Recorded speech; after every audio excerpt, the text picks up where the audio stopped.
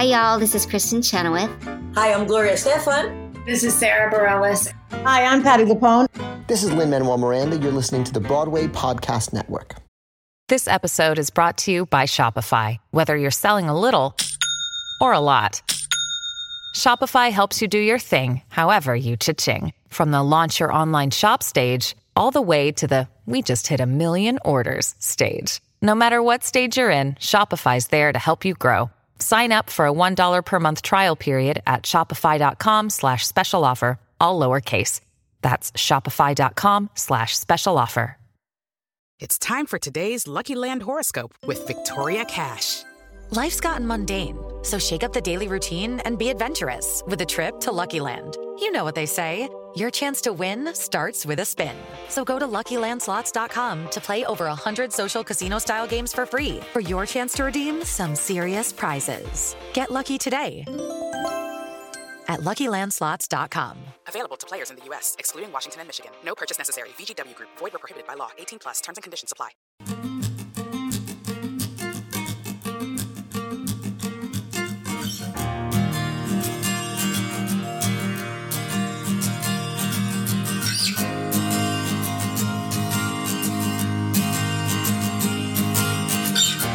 Hi, John Schwab here from Curtain Call, and welcome to episode 128 of the Curtain Call Theater Podcast, the podcast that brings you backstage as close as you possibly can be, often while the shows are actually happening, to meet the people that make theater happen.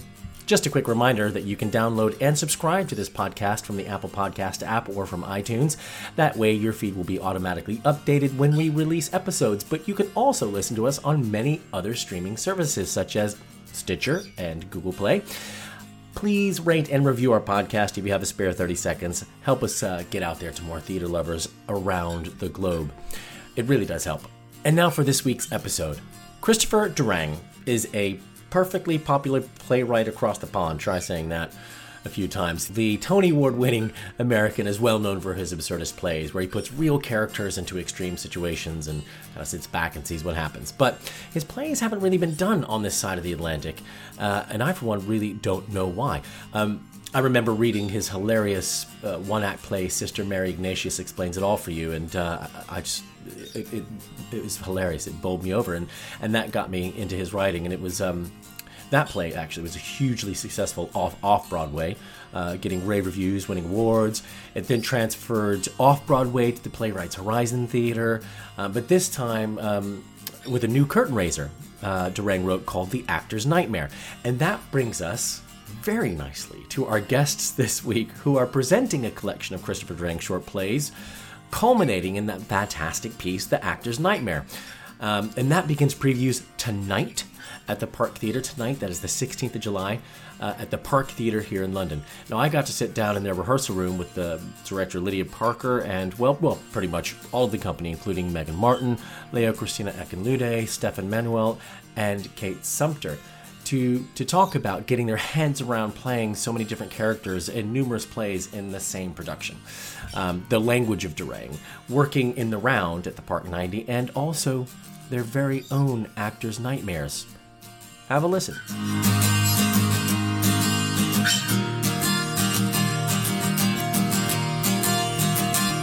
If we go around this way, and if you can give me your names and your role on this project.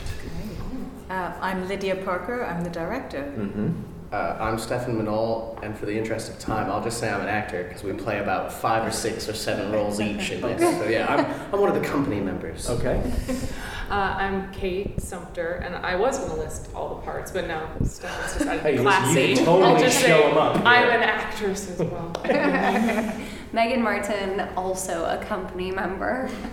Lio Christina Akinlade, and I play several roles, namely Blanche. Okay, excellent. So, already intrigued, and as I'm sure that many people who are listening will be, anyone feel free to jump in at any point, and it's okay to interrupt your director. I'm going to start with you. Okay, so lots of different parts. Tell me what's happening and what are we doing?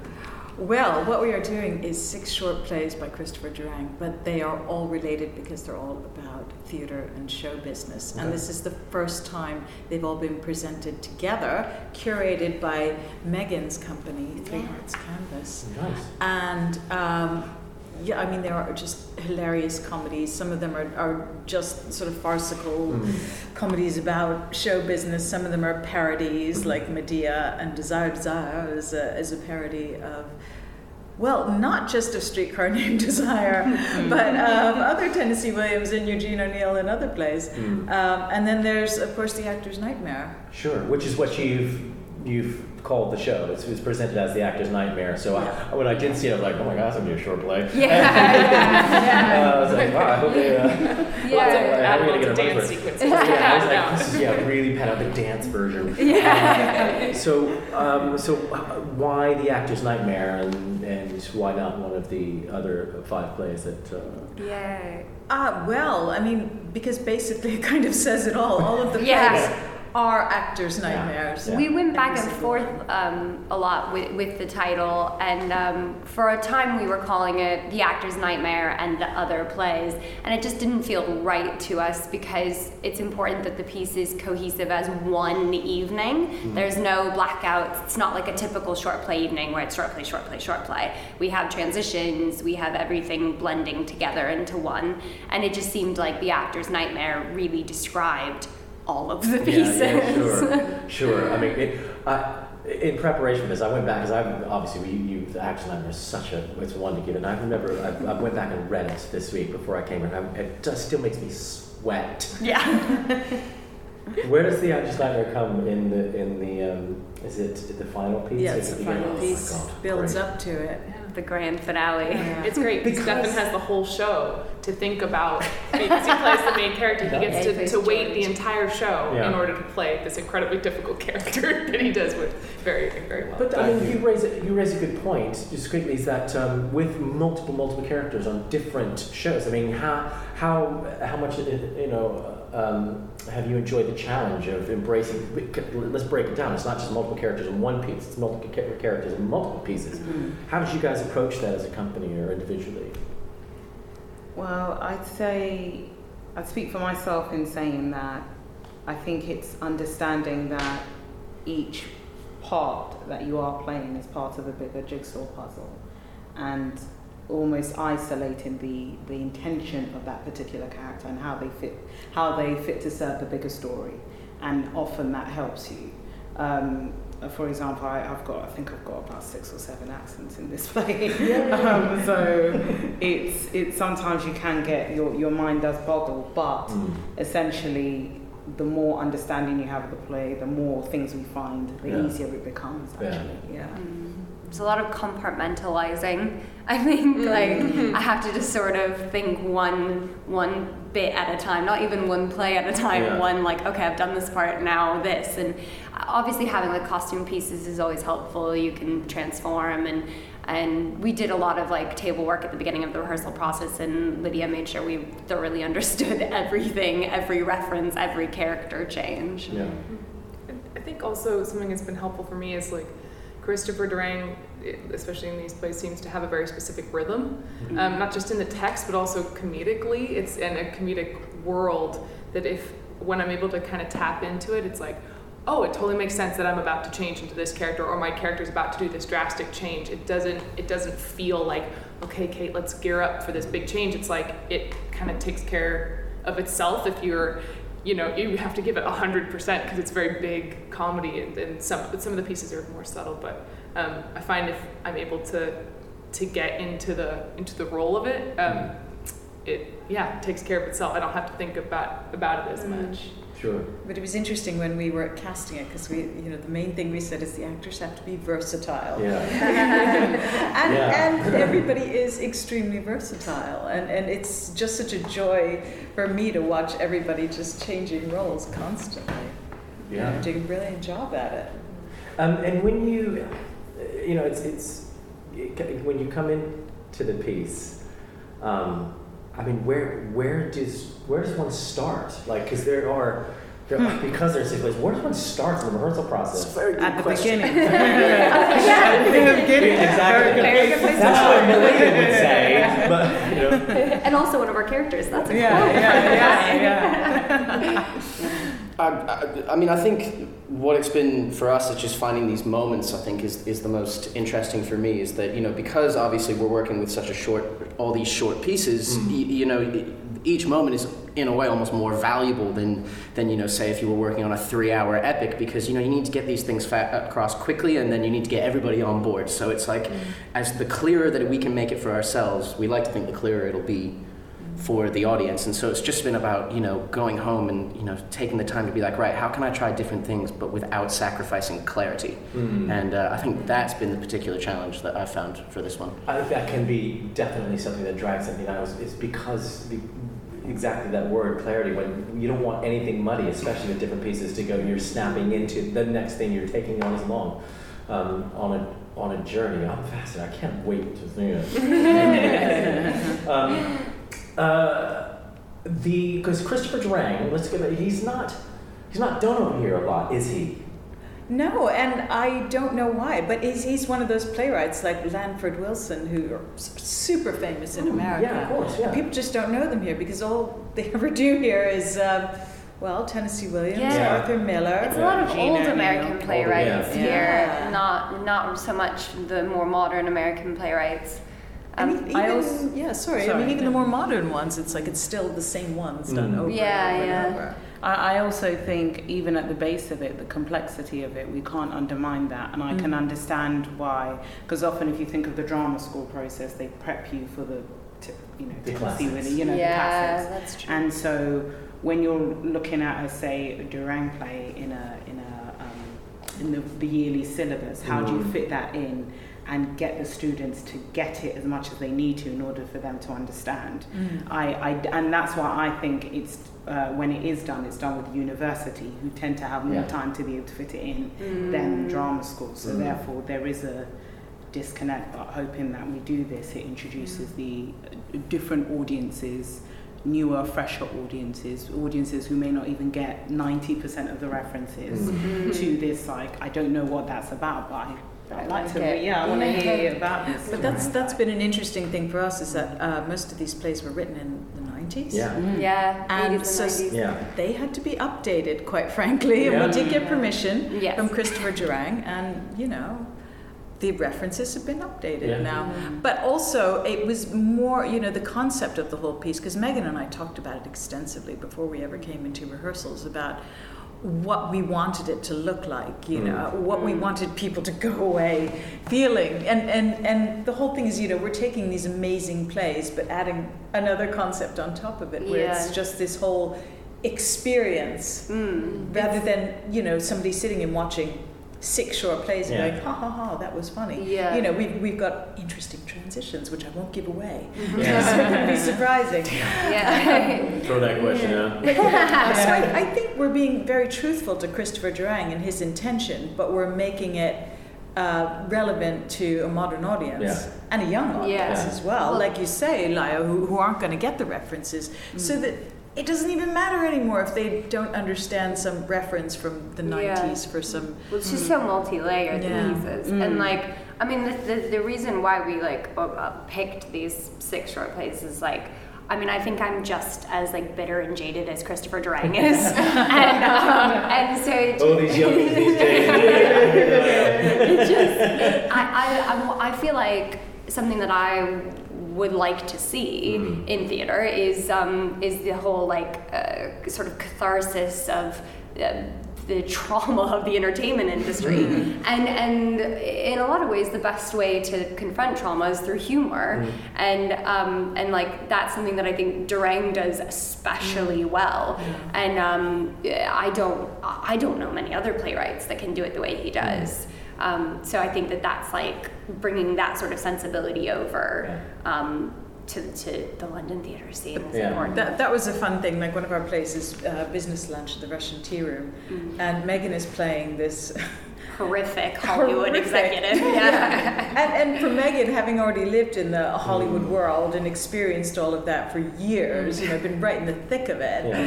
It's just a little too working close for- to home. It's painful to watch her do it. It's so good, but it's like she painful. just kind of slipped right into that character. She knew who she was immediately. So I mean, it's really fun in that way. And for the audience, it's an education. Yes. Some people, I think, we don't give credit for how being in the industry means that there's almost a veil. So some people they see us perform, they see us leave. Even your friends, they don't know what you do in a rehearsal room and what you have to unpack and what it means to meet agents at random places. And they don't know what that means. Yeah. So hopefully it will, as much as answering questions, it will raise more questions. Yeah, for that's a good point. an audience, which would be good. Keep them wanting more. Absolutely. Is it? I mean, I think what's fun about kind of a companion piece like this, is that it could sometimes warrant a second viewing, and maybe that's something to look forward to. Do you know what I mean? Because you do see different things, and you see them in different light. Because once you get to the actor's nightmare, you might want to go and see, okay, hold on, that was informed by the first piece. So Absolutely. I mean, we've been talking about this during rehearsal, is that we go, oh, that bit is like this play, and this character relates to that one, and just the mad mind of Christopher Durang, seeing repetitions, but also the way we've put it all together. This production is just full of surprises. Yeah. People are not going to get everything in one go, and people say, what do you want people to get out of it? I want them to walk out the door going, wow, that was so good, I have to see it again. Nice. Yeah, absolutely. And we're sitting here on the tape on the floor, and you're on at the Park Theatre, Park 200 or Park 90? Park 90. No, that's what it kind of looks like. And there's lots of tape on the floor. I'm now intrigued. There's a lot of tape on this floor, Lydia. This is our floor. So our set is by an American set and costume designer, Anna Driftmeyer, who's based in New York, but she's come over for this. I met her in London, worked with her before on Dolphins and Sharks at the Fimbra, and said, you have to come back again for this, because she's just incredible. And she's designing this floor for us. Well, I don't even know if I want to give it away what the floor looks like. No, listen, just say there's a lot of tape on the floor, guys. Well, It's an the amazing term floor. she's been using is surrealist vaudeville. Yes. That is how she describes our set. Very good. The set is going to be pretty wild with Excellent. hanging down. And I mean, I played the Park in the round, Park 90 in the round. Is it in the round? You guys in the round? Yes, it is. God bless you. I love a play in the round. Come on, we don't do it enough. No. So okay, guys, let's talk about in the round, because, it's an interesting proposition, isn't it? Yeah. Angles and who you can see. Yeah. Have you worked in the round before? I have. Yeah. Yeah. I've worked in the round. I have, but not professionally. Right. Professionally. Yeah. The fun thing though is there's a lot of audience interaction in this piece. Nice. So it really suits being in the round because there is no fourth wall. Yeah, It's like we are totally immersed, and Anna's done a great job with the design, carrying the immersion throughout the park. Again, don't want to give away too much, but hopefully next week when we do our load in and everything, it's going to be quite an immersive setting, so that the audience really feels every bit of the piece with us, the good bits and the bad bits. It's cool that the fact that it's in the round is built not only into the concept of the piece, but also the language of the piece, the how often he breaks the fourth wall. It's not just a trope, it's something that the piece inherently wants, I think. And it feels it actually feels very natural to do it in the round. Yeah, a lot sometimes. Some of the pieces, Sometimes you get to a blocking bit and you go, do we need to see everyone's faces? But it has been a challenge blocking it, because we've had, I've just been constantly thinking of movement and how much of the space we can use, and you constantly have to think about, I'm seeing your back the whole time. I have to think about that. And as much of it as it is a blessing and a curse for the actor involved, I mean, I do see that and hope that it will lend itself to the audience, just in the sense that we didn't want that feeling of separation, of the normal stage of them just sort of looking up at us and sort of feeling like you can disconnect, whereas in the Park 90 it's not going to be possible. They are going to be there with us for the whole ride all the way through, and I just think that's really exciting for I mean, anyone who hasn't been to the Park 90, especially in the Round, it is a brilliant space. Yes, right. And it's a great space in the Round because you do go on the journey with the actors. I mean, I think it's a fantastic. I think it's going to be fantastic to see Durang there, and because I mean, I haven't seen a play of his for a while, and it was a Proscenium March, I think. I think his plays were written for Proscenium. Yeah. So. But also, there's no place to hide Yeah. in the Round, Yeah. and that it's about the actor's nightmare. Yeah. And your nightmare is you're fully exposed. There's no place to hide. Absolutely. But also, we're very fortunate that it's a cast that's like diving into that. That no one's. I think we're all. I know you're an actor. You're nervous, but like everyone's diving into like, okay, just got to give my whole body. Is always going to be on view. My whole heart has to be into it, which is great. What Stefan said earlier, isn't it, about like when the most important thing is clarity, your nerves kind of are like, I can deal with that later. Can I get this out? And can they understand? Yeah. And that feels much more of a better objective than thinking, even though, it happens, it's like, I just need them to understand. Because certainly I know that friends that I have coming will not get a lot of what is going on, but I know they will get what is going on, if that makes sense. Enjoy the ride. Yeah, exactly. And interesting everyone loves that. thing too about being in a small theatre, like Kate was saying, is that the audience is that close and you have to be that real. And these are farces, they are ridiculous comedies, but at the same time, Christopher Durang, who writes copious notes to the actor, which are intended for the director too, is always saying these are real people in extraordinary situations, and that's what we've all been working on is making these very real characters, who have a heart, who have feelings, so that the audience is actually very, very much engaged with what's going on. There's no kind of stepping back and just laughing at somebody. You feel for them. I mean, woman stand up, for instance. My goodness, that's going to be amazing. Yeah. So give us some dates, Lydia. When are we on? What are we looking at? The 16th of July. 16th of July. Which is Tuesday, and then we're on till the 10th of August. Fantastic. Just before we go, you can say this or not.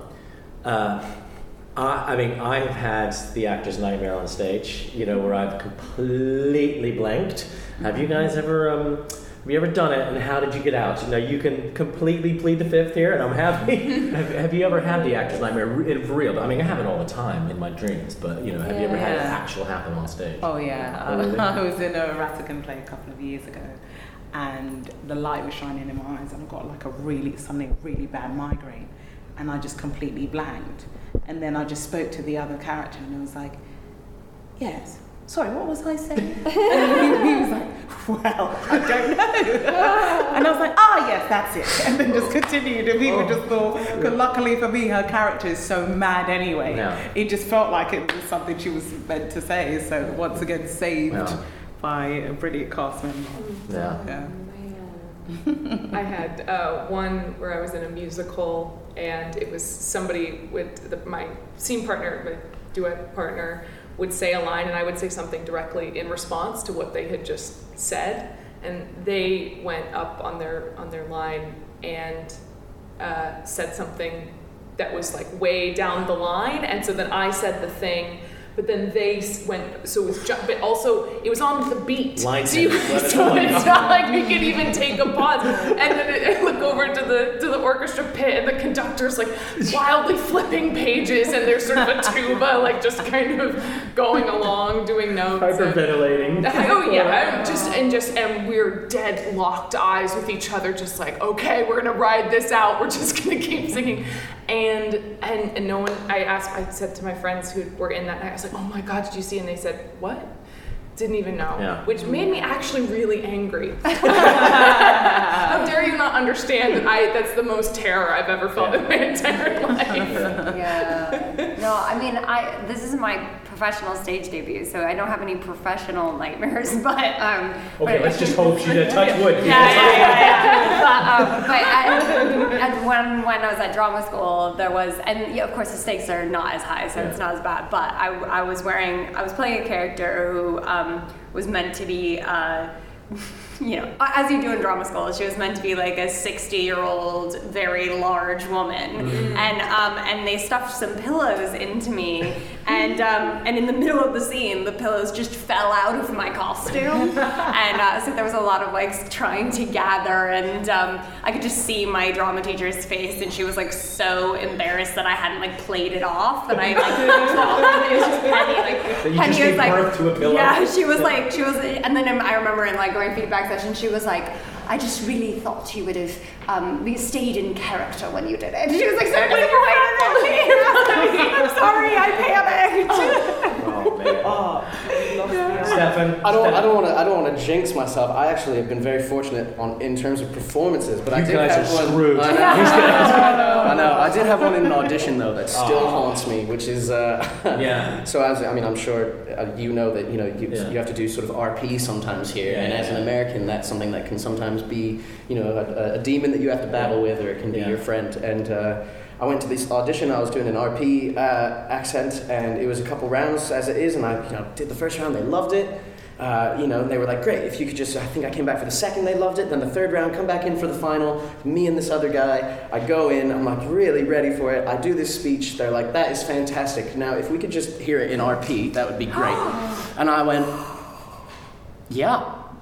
Of course, because as you do, as an actor, in my mind, I'd been doing it in RP, flawless RP since the beginning. Yeah, you were Ian McKellen, and I just went, I don't know why I did this, but I turned around to like prepare. I don't know why I did that. Turned around, and it's that thing where I came back and I just did it sort of further, and it's like I can still, this was like 6 years ago, and I can still see one by one, and it all dawned on their faces one by one, and it was just afterwards, they all just went, thank you very much, and you just go, great, nice. Secondhand embarrassment. Man, that is the actor's nightmare. Like, that is, well done, you did it, Steph, you did it. You did it! Oh God, I feel anxious. I feel physically ill. Guys, listen, break legs. Thank you so much for sitting down and chatting to me, and I'll put everything in the show notes where you can go and see it, and have a great one. Thank you.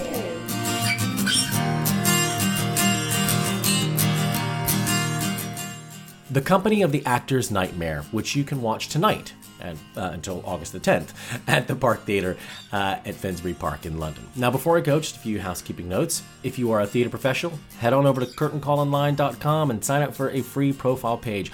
All you have to do is create an account with an email address, make up a cool password, away you go. It's basically having your own website, but it starts connecting to everybody else. It's pretty awesome. We're proud of it.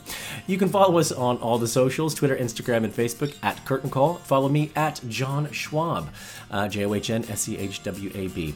We'd love to hear from you if you have any suggestions or feedback for the podcast. Get in touch with us via any of the social media platforms I've just mentioned, or write to me personally at john@curtaincallonline.com. It just leaves me to say a huge thank you to Lydia Parker, Megan Martin, Leo Christina Akinlude, Stefan Manuel, and Kate Sumter, and everyone at Three Hearts Canvas Theatre Company for making this episode happen. For tickets, go to parktheatre.co.uk. This plays until the 10th of August, and I cannot wait to see it. I have to end this episode on the 16th of July, 2019, saying a huge happy 25th anniversary to my beautiful, stunning, and just the most amazing woman, Tamsin Schwab, my wife. 25 years married today. Thank you so much, lovely. I love you. And I'm sorry to get all soppy at the end of the podcast, but I couldn't do it without mentioning you. I love you. Anyway, thanks for listening to this week's episode of the Curtain Call Theater Podcast, and I will catch you all next week. Bye.